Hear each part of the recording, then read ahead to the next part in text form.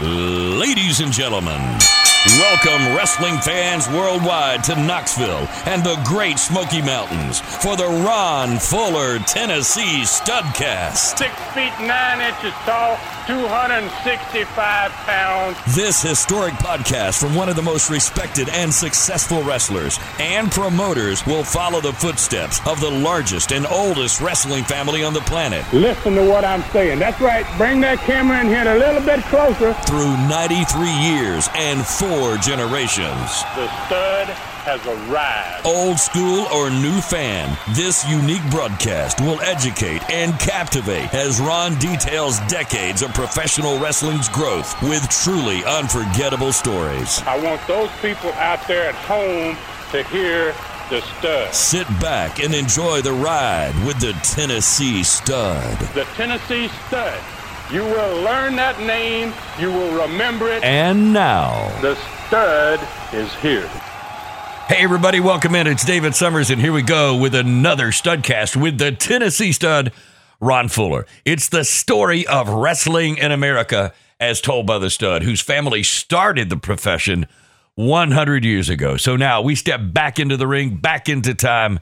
Let's get wall to wall and treetop tall with the Tennessee Stud, Ron Fuller, hanging out in the Great Smoky Mountains of Tennessee. All right, so before we went on, Ron, I was asking, so it gets darker later there than it does here because you're an hour ahead of us, right? Right. It's a little odd, man. Hard to figure out the daylight saving time and the central time. And wow, it's too bad we can't all be on the same time, man. Did it feel different in St. Pete versus in the Great Smoky Mountains, like at sundown? No, I think they're probably pretty close, man. And the parallels, I guess, the globe. So, yeah. I think they're probably pretty close in the same range. So it's just about the same. Yeah, I think I would think so. Both of you on Eastern time. And hey, look, congratulations, by the way, because there's certainly an order for you today, Stud. Last week's Studcast was the biggest first week total of listeners in the history of Studcast. And this is episode number 301. Are you kidding me? So amazing.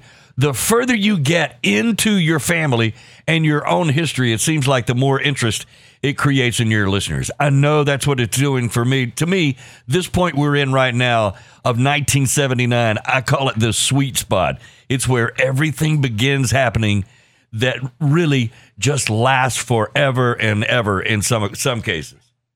Hey, it certainly seems like it, don't it, man? It does. So I guess that says a lot maybe about my family's past and about our fans, man, that love this sport so much.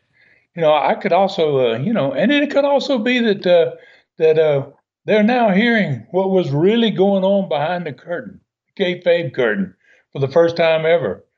Professional wrestling was definitely the most secretive sport in the world, from basically the early 1920s when wrestlers started to work matches until Vince McMahon Jr. opened the door for good, man, after he got in.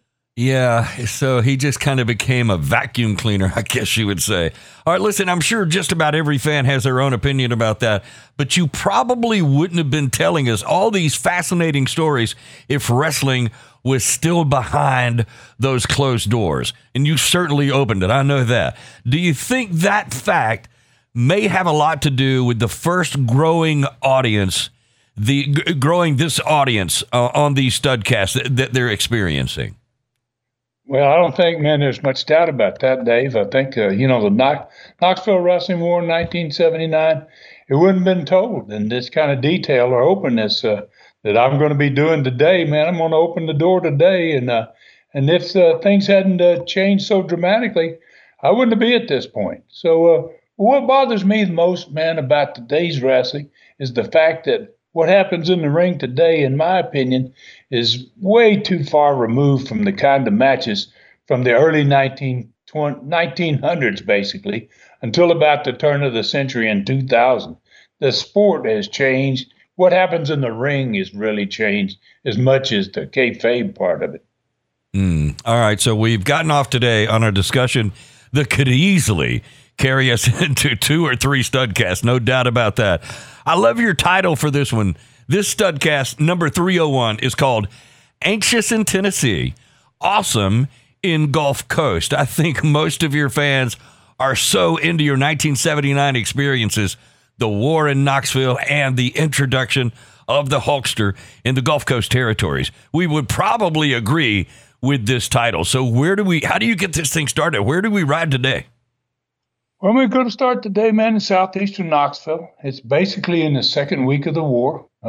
Anxious was the word to describe it. And so many bad things were happening in that territory in 1979, especially on this studcast, Coliseum card.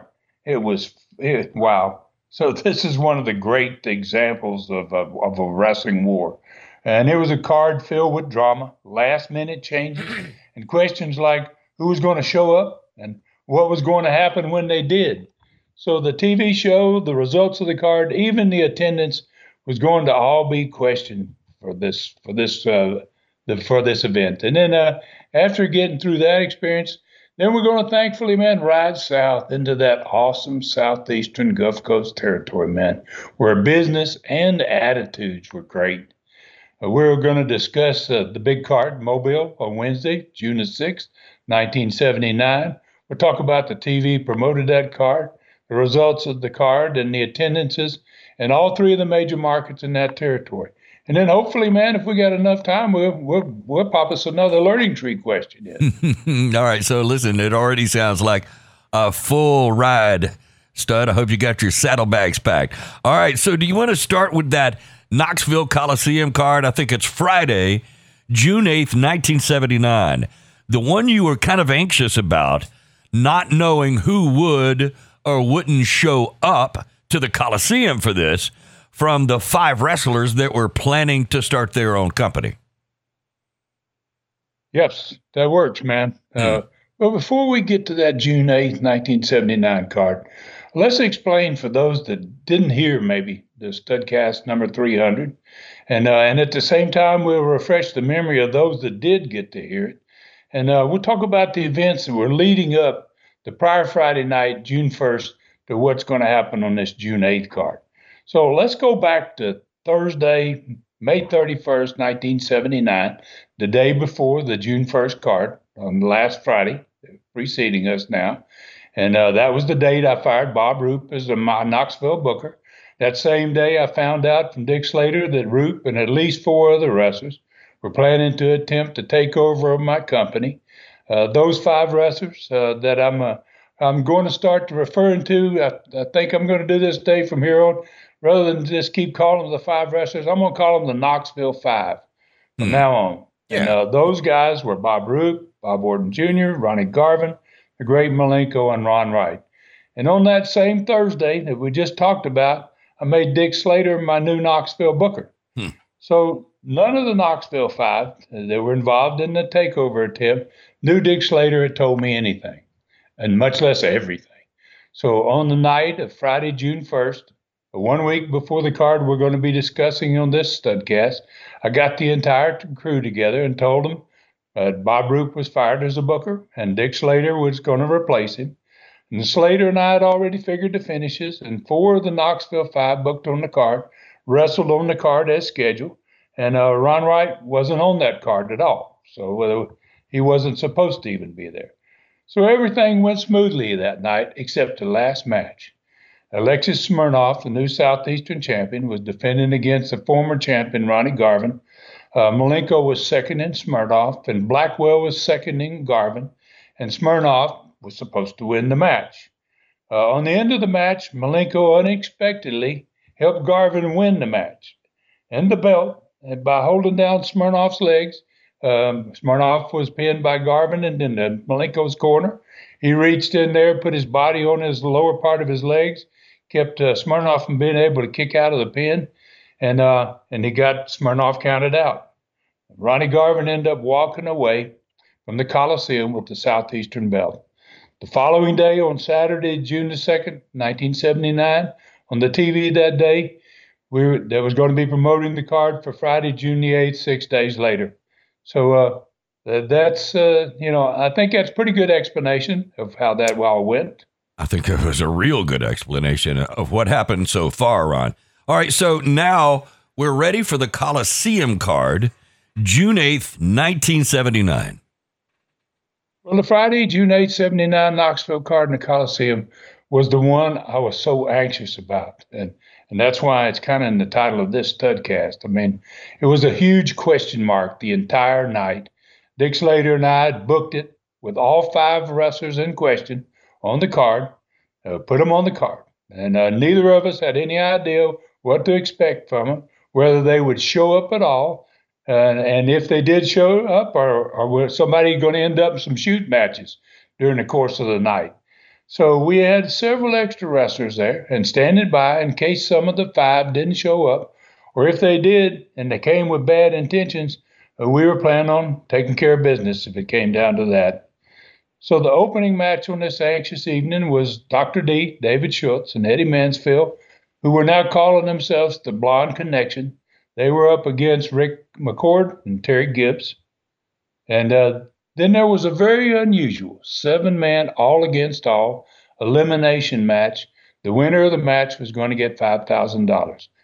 Now, so we really took no chances with this, Dave.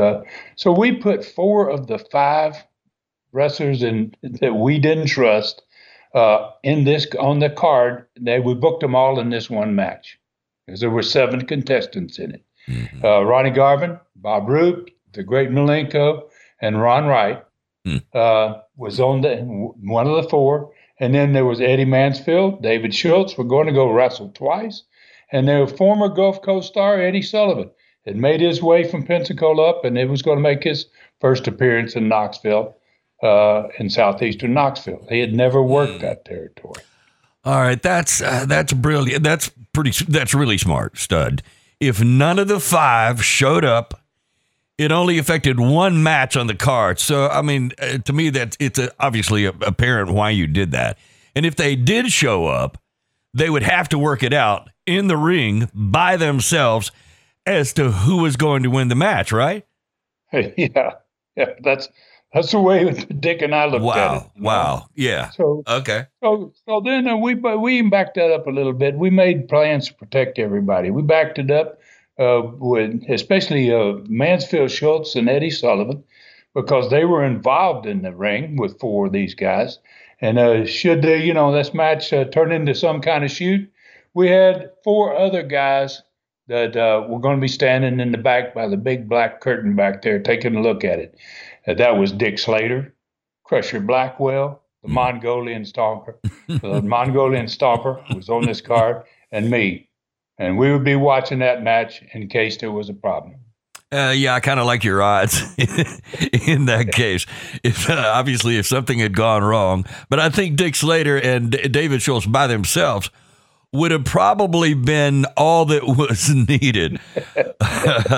Wow. That could be true, man. Yeah. That'd be very close to true. Yeah, you got the Stomper there. You got Crusher Blackwell. I mean, so the combined weight is just really tilting the scales. Okay, so what was next? Well, the next match was another United States junior heavyweight title match. It was between Kevin Sullivan and Mike Graham. It was the third time in 4 weeks that these guys had wrestled for this championship between the 2. Kevin Sullivan was the champion at this point. Then the rest of the night was all about the quarterfinals of the big Bayliner boat tournament. We were down to the quarterfinals. There were 8 people left in the tournament, 4 matches in all. And the first one of those 4 was going to be me against Bob Orton Jr., who was the 5th guy who wasn't in that elimination match. The second the tournament match was the Mongolian Stomper, who was basically on loan from the Memphis territory, where he'd been working over there with Rob and that crew that we had sent into Memphis. And he was against Dean Ho. Then Dick Slater was going to be against Blackjack Mulligan from Jim Crockett Sr.'s Mid-Atlantic Territory out of Charlotte, North Carolina. Big son of a gun, Blackjack. And then the last quarterfinal match of the night was Crusher Blackwell, featured Crusher Blackwell, as a matter of fact, in his main event in the first main event in 8 weeks, Dave, since he was the Canadian Bumblebee. He's finally back in the last match of the night after Bob Roop shoving it up his. I'll leave that out. But Blackwell, was wrestling against the Russian Alexis Smirnov. All right, so that's a really good card. That's a great card. So I don't think calling the night simply the word anxious was enough after hearing all that and kind of peeking behind the curtain. So I can't wait to find out what happened. But first, let's see what happened on the TV. You had to use the TV to set it all up. Saturday, June 2nd, 1979.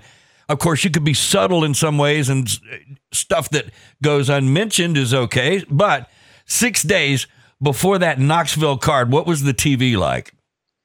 Well, the entire show was built around the the quarterfinal Bayliner boat tournament matches. There were 4 of those. You have 4 matches on the television show. So we did kind of what we had done on the TV the Saturday before, because 4 of the Knoxville 5 were in that elimination match, and it was the second match on the card. Mm-hmm. We didn't put any of those 4 guys on TV at all. And only Bob Orton Jr., who was in the boat tournament in a match against me, was on the show, and he was just in an interview, a 1-minute interview. So the TV opened with an absolutely beautiful shot of the boat. Wow, that was a beautiful boat, man.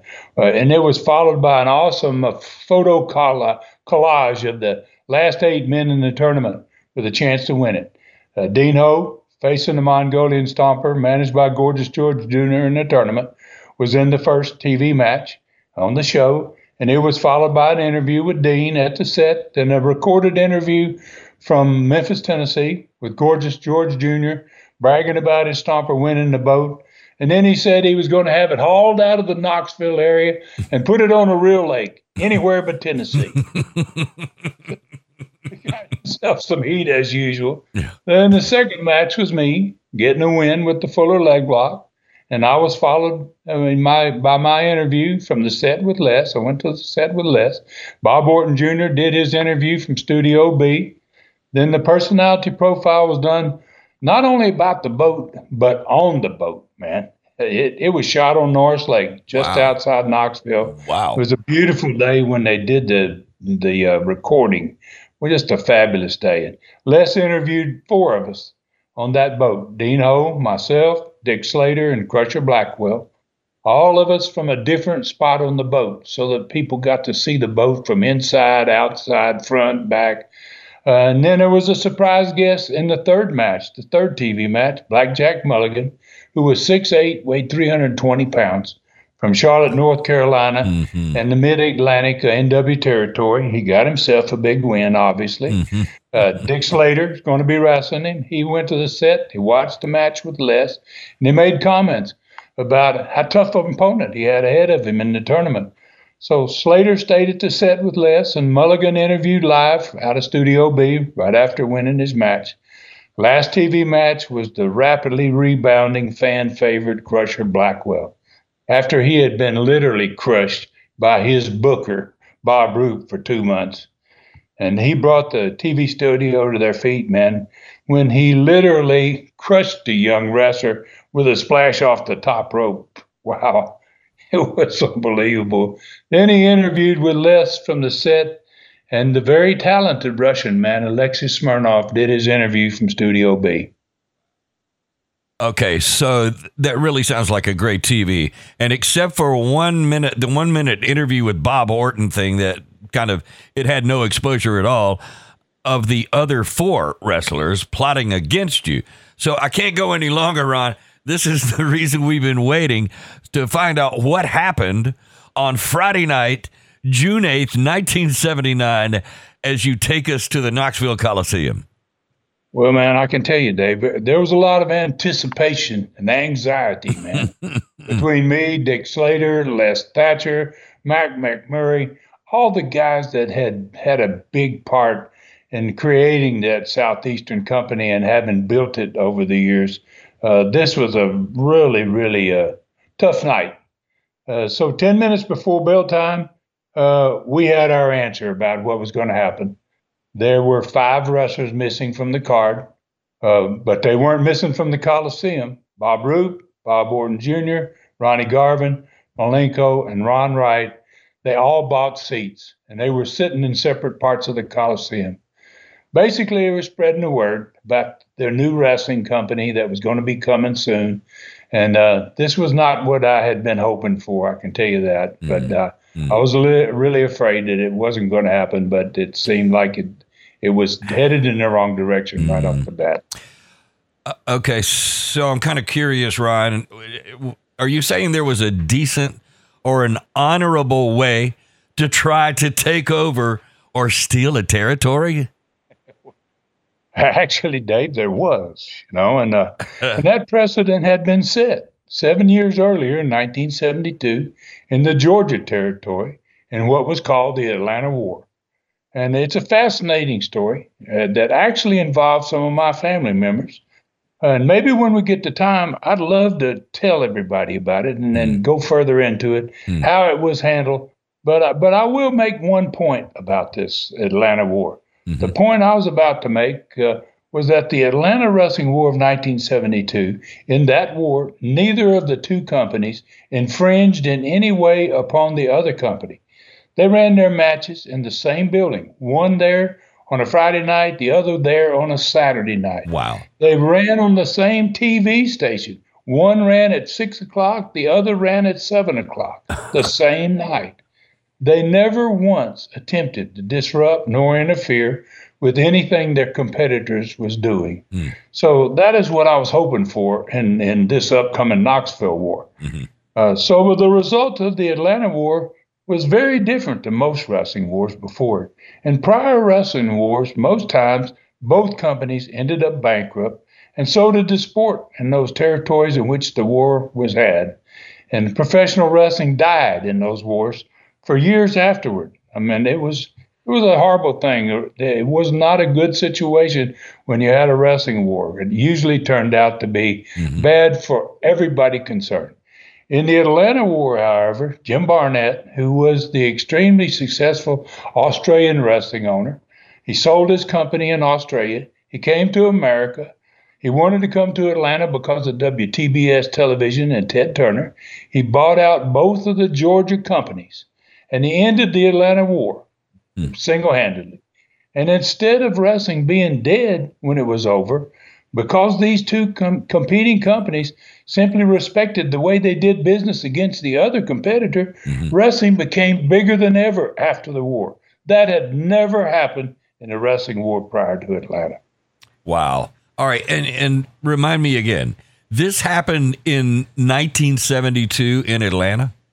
Yes, 1972 in the Atlanta territory. And then eventually came TBS, Ted Turner's station, WTBS as it was known at the beginning. Yeah, the satellite station. Yeah. The first satellite station in the world. The first one ever. And when it came to Dothan, Alabama, we were like, wow, look at this. There's a fourth channel. So, or there was a third channel, whatever it was. And so that's how crazy it was in whatever point. I think it was the latter part of 1979 or in the 1970s.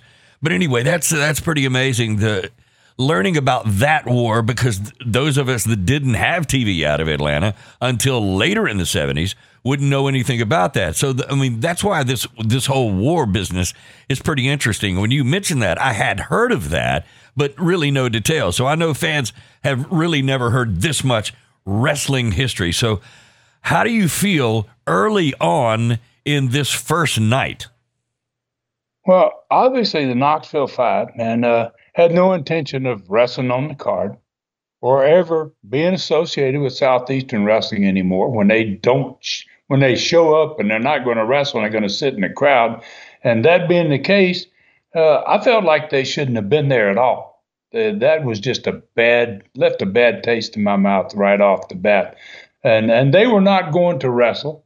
If they weren't going to wrestle, then why were they there? Only to promote their intention, basically, to create their own wrestling company, to confuse the customers and the wrestling crowd, and basically to promote themselves, So the simple fact that they wouldn't even show up at the building, the simple fact that they even came to the building told me that these guys didn't intend to adhere to a normal form of respect or decency, especially not like the ones in 1972 in the Atlanta War had displayed. And under those circumstances, I knew this was going to be really a nasty thing.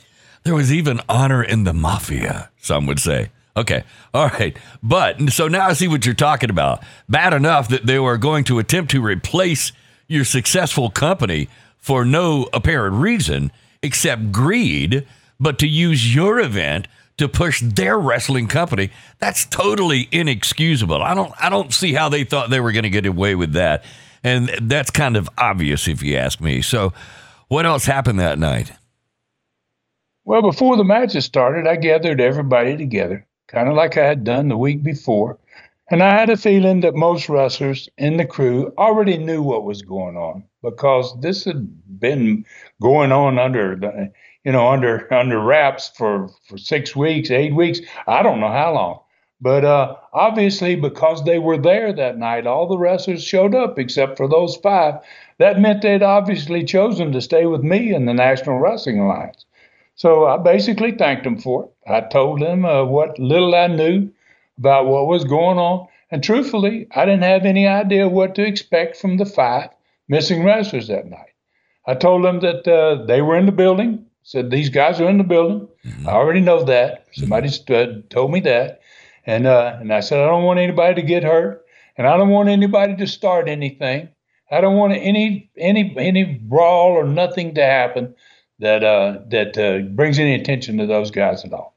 Right. I told them not to worry about it, about them being in the crowd. I said, go out there, man, and do what you always do, tear the house down. Yeah. Then Slater and I went back, sat down in the dressing room, and we began to change the card, which we had to do. We had an elimination match that was 4 guys short. So the opening match that night was David Schultz and Eddie Sullivan. They wrestled against Rick McCord and Burrhead Jones.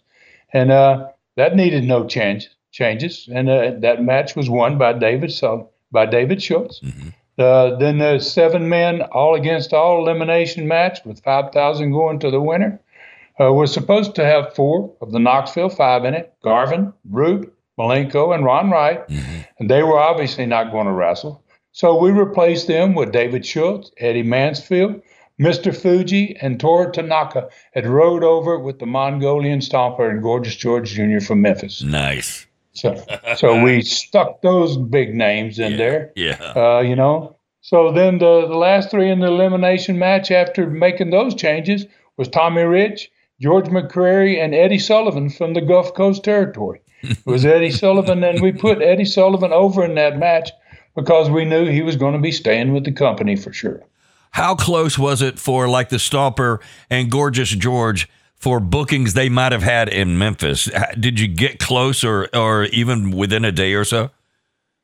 Well, Friday night was not a good night for that territory, thankfully. Mm-hmm. And that was our biggest night. So luckily we were able to get the few guys that we needed in this case. Just to make sure we didn't have a problem. So it worked out good for us. So Friday night for you and probably Saturday night over in Memphis.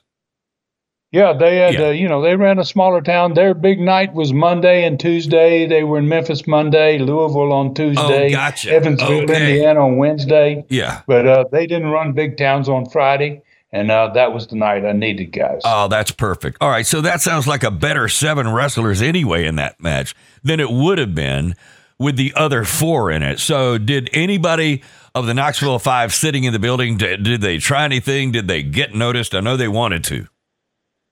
Well, those elimination matches, man, they sometimes lasted almost as much as an hour. And every one of the 4 wrestlers that were sitting in the crowd that were supposed to be, weren't even supposed to be there, and were supposed to be in the ring. At one point or another, they all came down close enough to the ring that they could be seen by the crowd.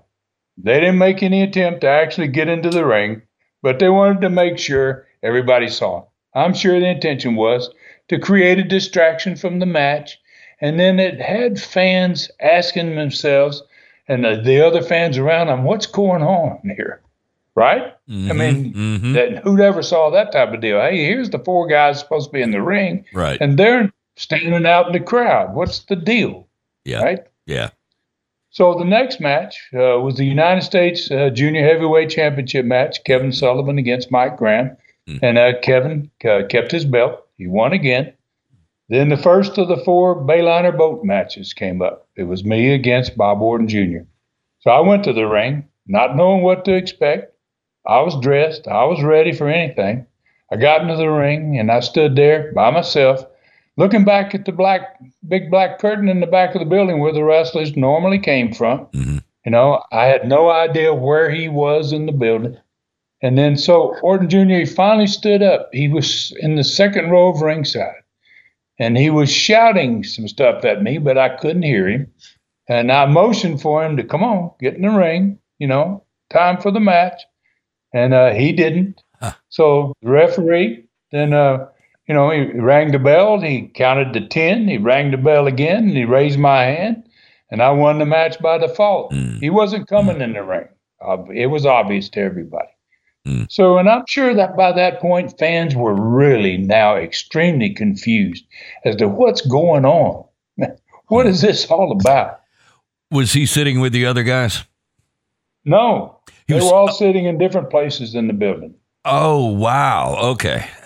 All right. Nobody was sitting together. They sat all in different areas. Okay. So they spread out. I guess they were trying to spread the message. All right. So did anything different happen like in the last 3 matches? Well, yeah, something very different happened, man, after my win by default. All 5 of these guys left the building.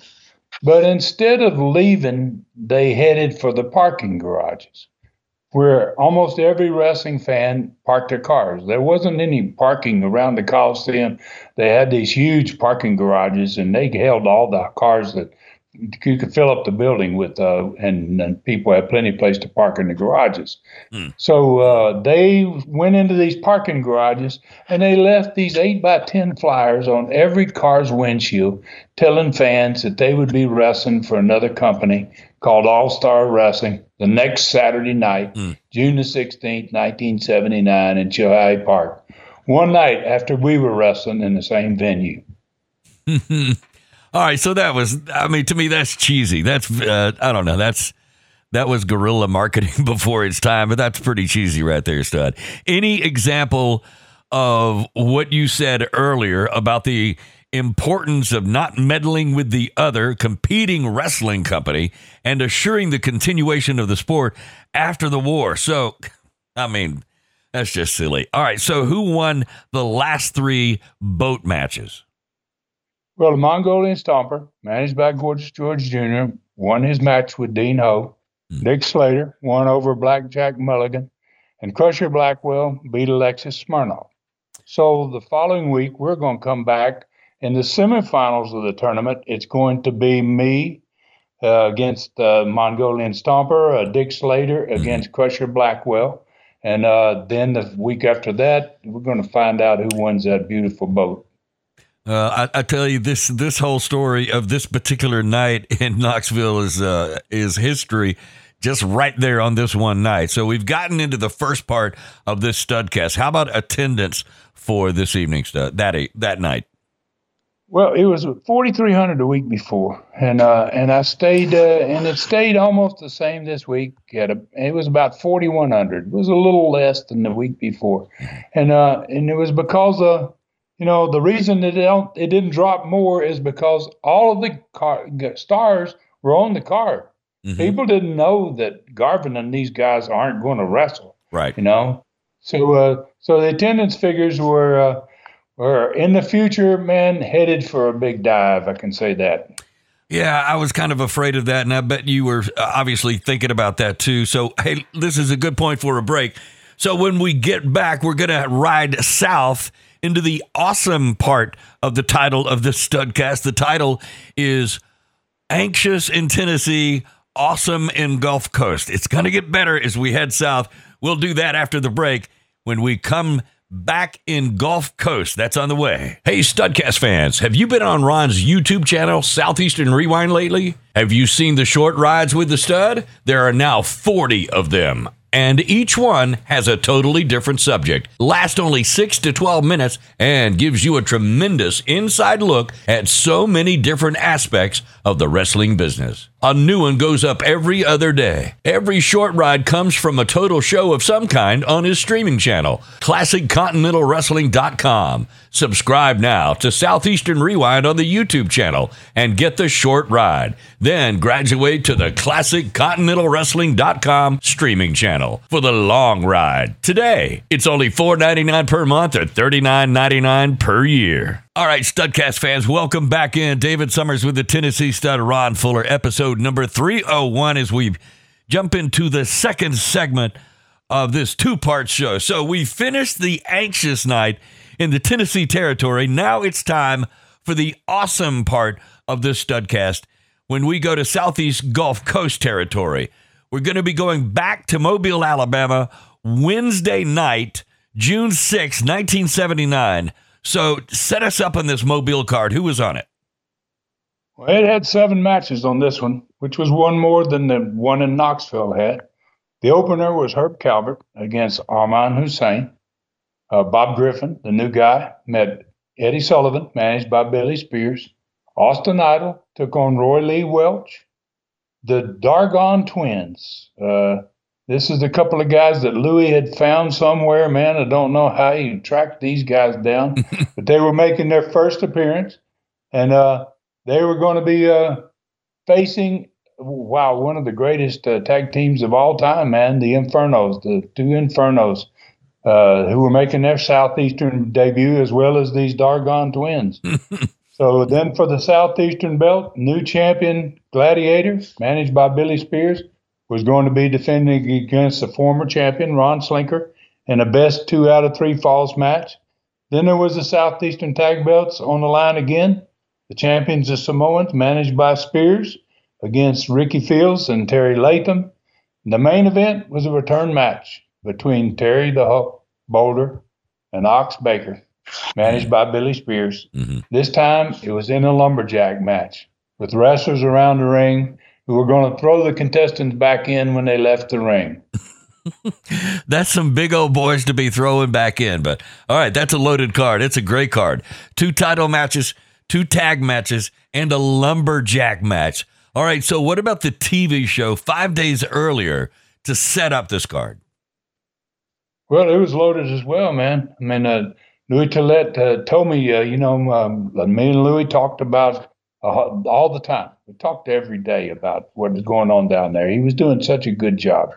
And he told me Billy Spears with Ox Baker opened up the show. They were sitting at the set with Charlie Platt.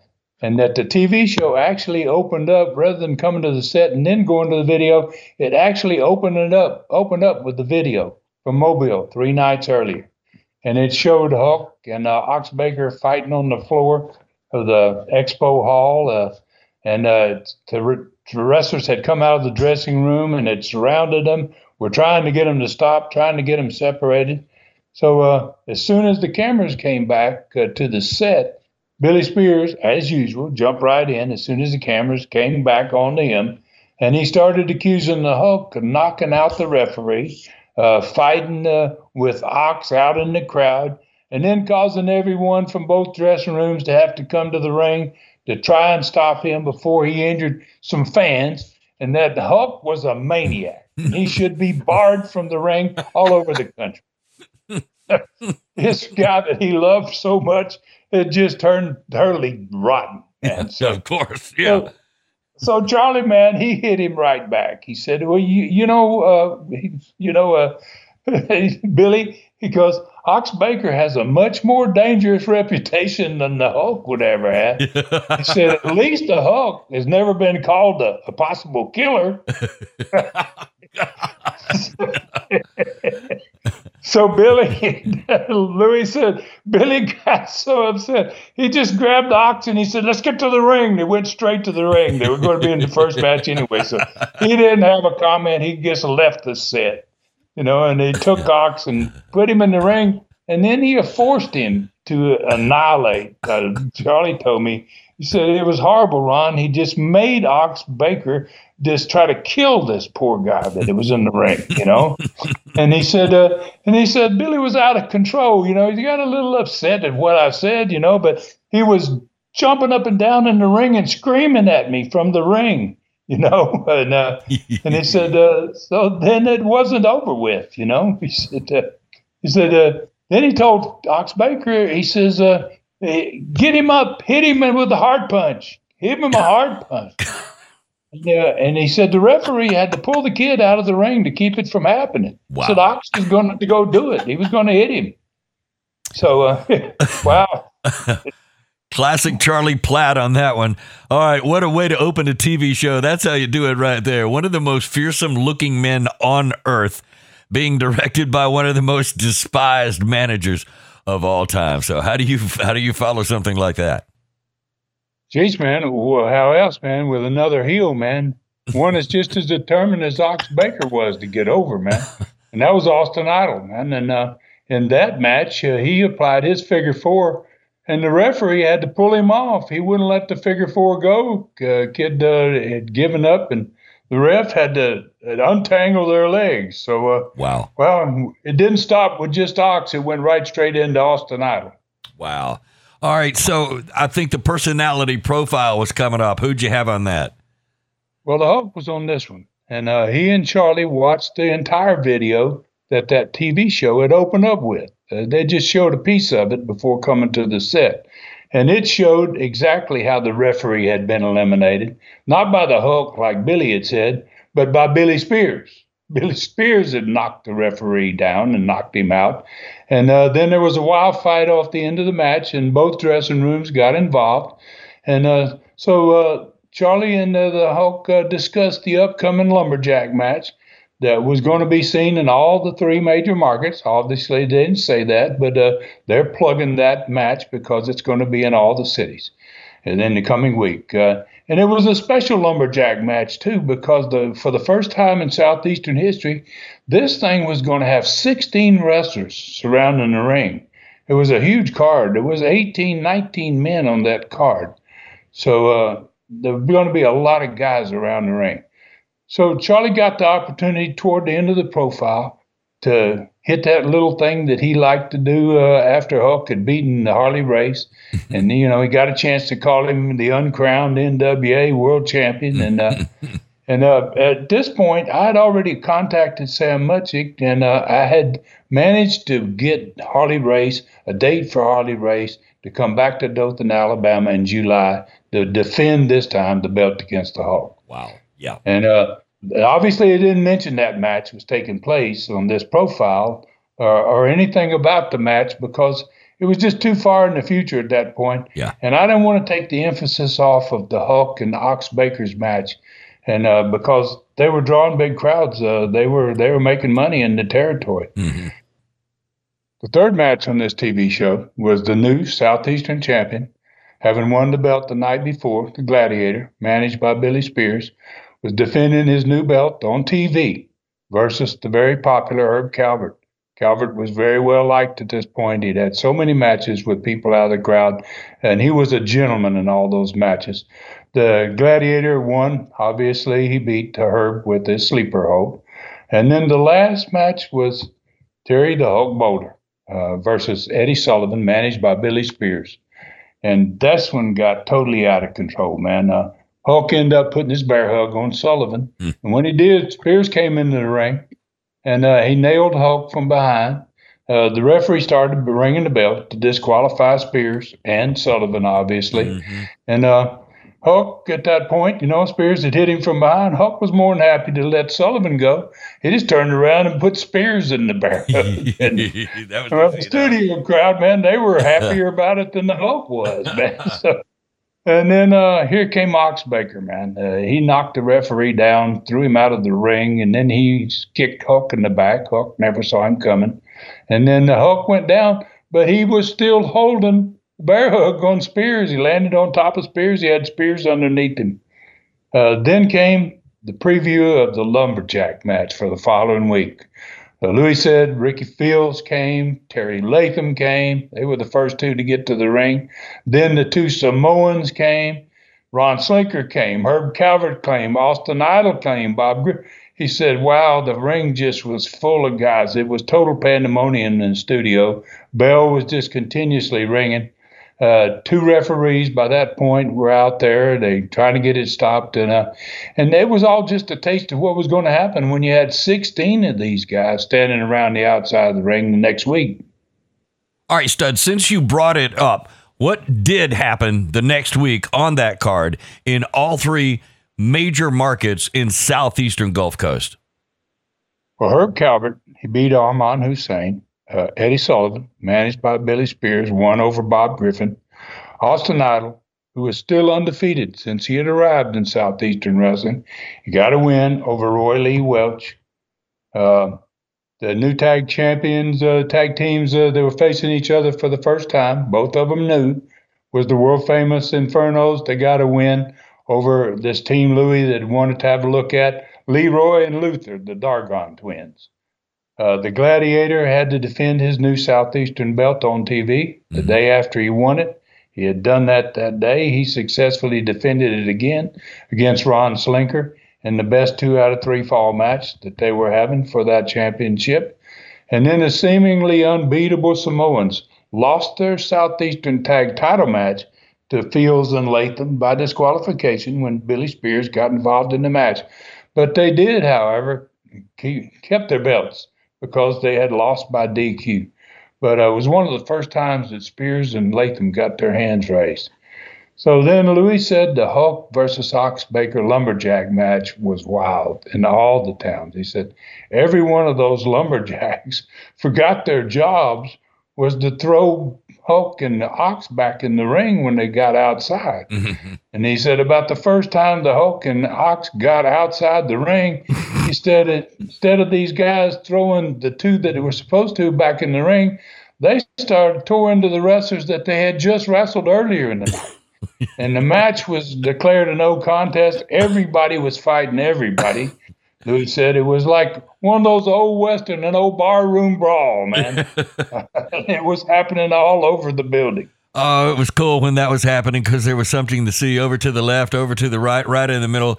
All right, so it sounds like a great night for the fans. So how about the attendance in all three of the major markets? Well, one of the three markets had a jump in attendance, Montgomery, since it had yet to fill its downtown civic center.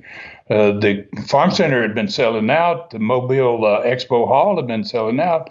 The downtown civic center had the week before 4,300. It went up to 4,500. Still wasn't totally full, but wow, it was a great crowd in Montgomery as well. Mobile's Expo Hall had its second straight sellout. 5,600 people. Dothan was right up there close to Mobile with just under 5,000, about 4,950. And then the Southeastern Gulf Coast it drew more than 15,000 fans in just 3 nights. Wow. I have to say the word that I used in the title, it was awesome. There you go. It's got to be feeling a lot better when you head south. All right, especially in this occasion. All right, that'd be a great way to end this one, Stud, right there, but we're not done yet. I can't believe it. We are going to have enough time left to answer a learning tree question. We went a few weeks without. We brought it back last week. Let's do it again this week. So this one comes from Calvin Bloomfield, Calgary, Alberta, Canada. He asked, I have heard you come from the oldest and largest professional wrestling family in the world. Are you aware of the Hart family in Canada? If so, what are the things in common, if any, to your Welch family? Oh, that's a darn good question, man. I love this one, Dave. I love this question because, wow. Well, Mr. Bloomfield, I think it was. I'm very familiar with the Hart family, extremely familiar with the Hart family, as a matter of fact. And I know they're from Calgary, Canada. And I have many thoughts that come to my mind here about a way to answer your question here and about that fantastic family. And they really were, and they really are to this very day. But the thing we probably most have in common, because you asked about things the Welches had in common with the Harts, was the love of one wrestler. Crazy thing, but I gotta. This is what really comes to mind when I think about that question. Let's take it back to as a member of the National Wrestling Alliance with my Southeastern companies, I got to know Stu Hart, who was the patriarch of that family. He was the guy who was the man. He was where it all started, you know, and I got to be real close friends with Stu Hart. And he was also a member of the NWA. And we had someone but in common, me and Stu Hart, that made all the difference in the world. And this guy was Archie Goldie, the Mongolian Stomper. Wow. Stu had trained Archie Goldie.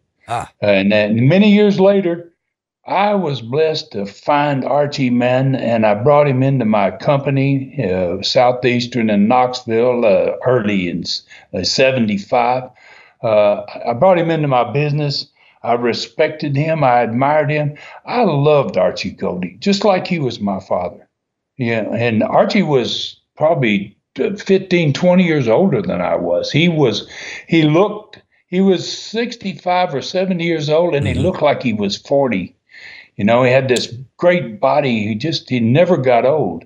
Wow. And once he started wrestling for me, he never wrestled for anybody else after that. He never went to another territory.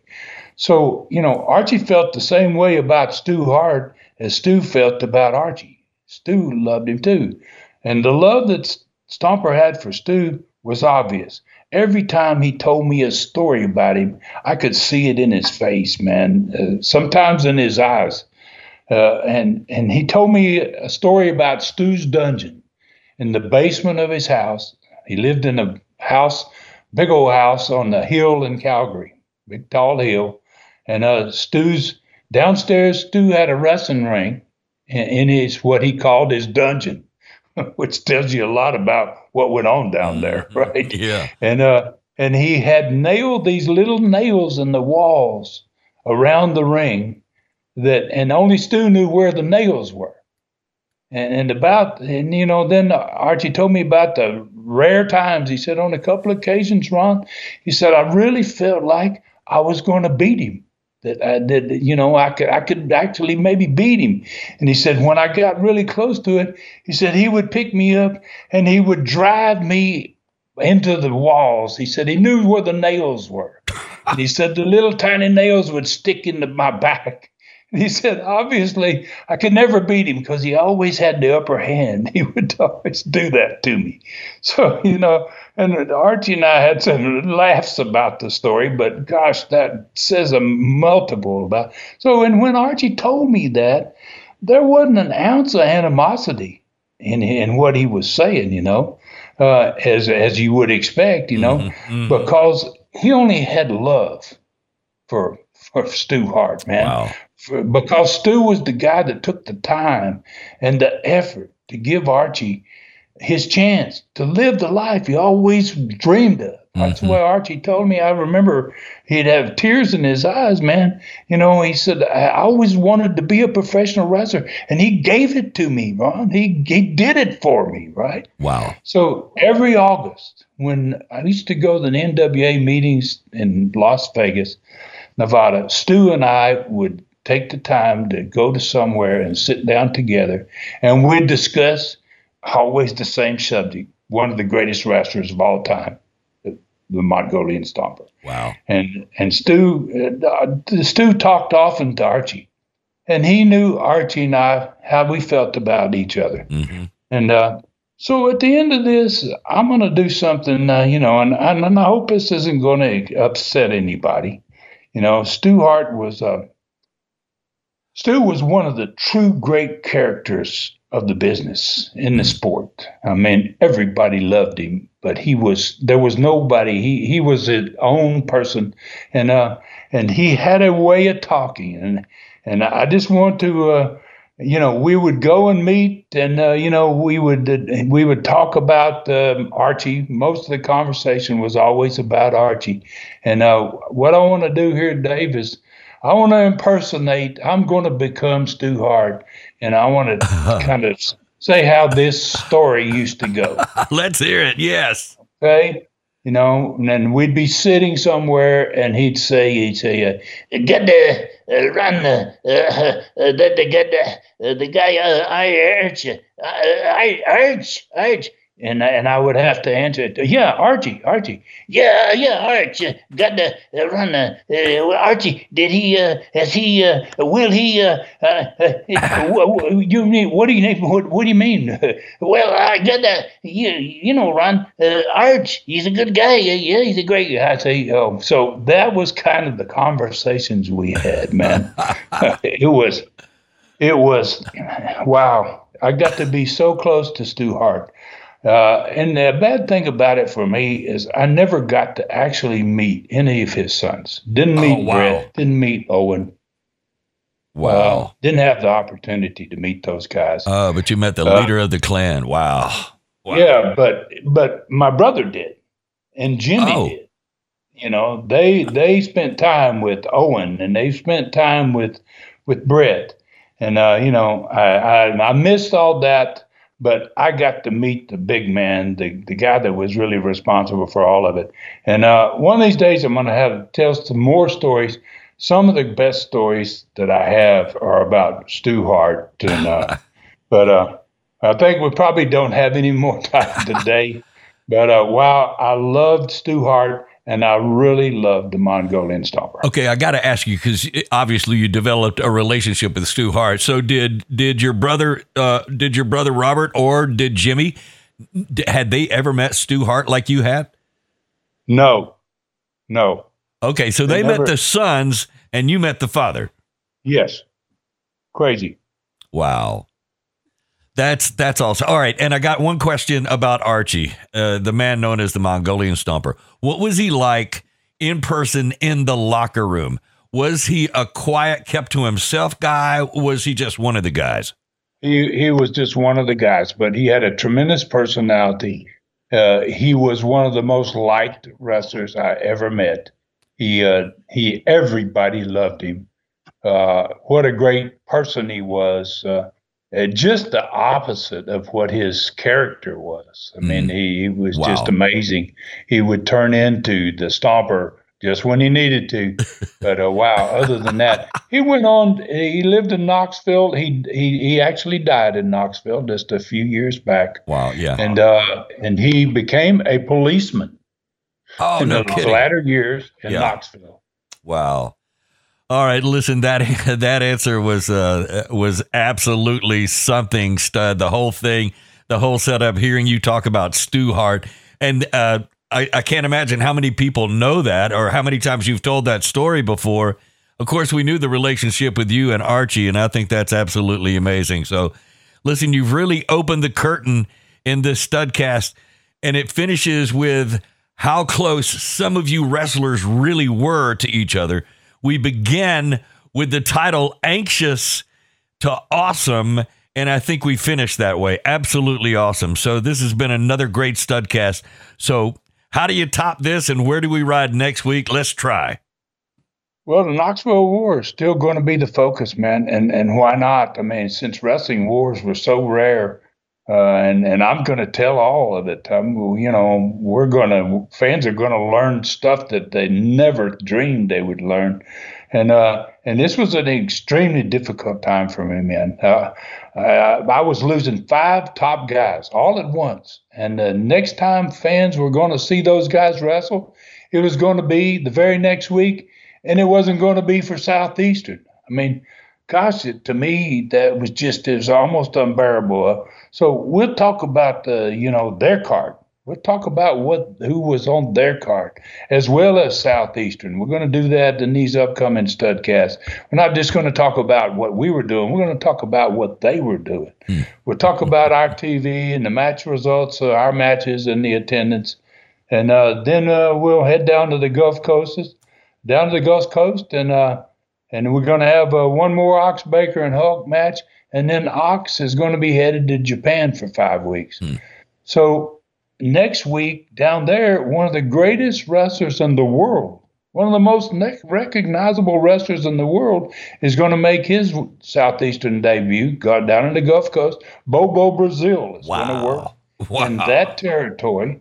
And Austin Idol, who is beginning on his march upward, man, is about to take a big step up in the territory as well.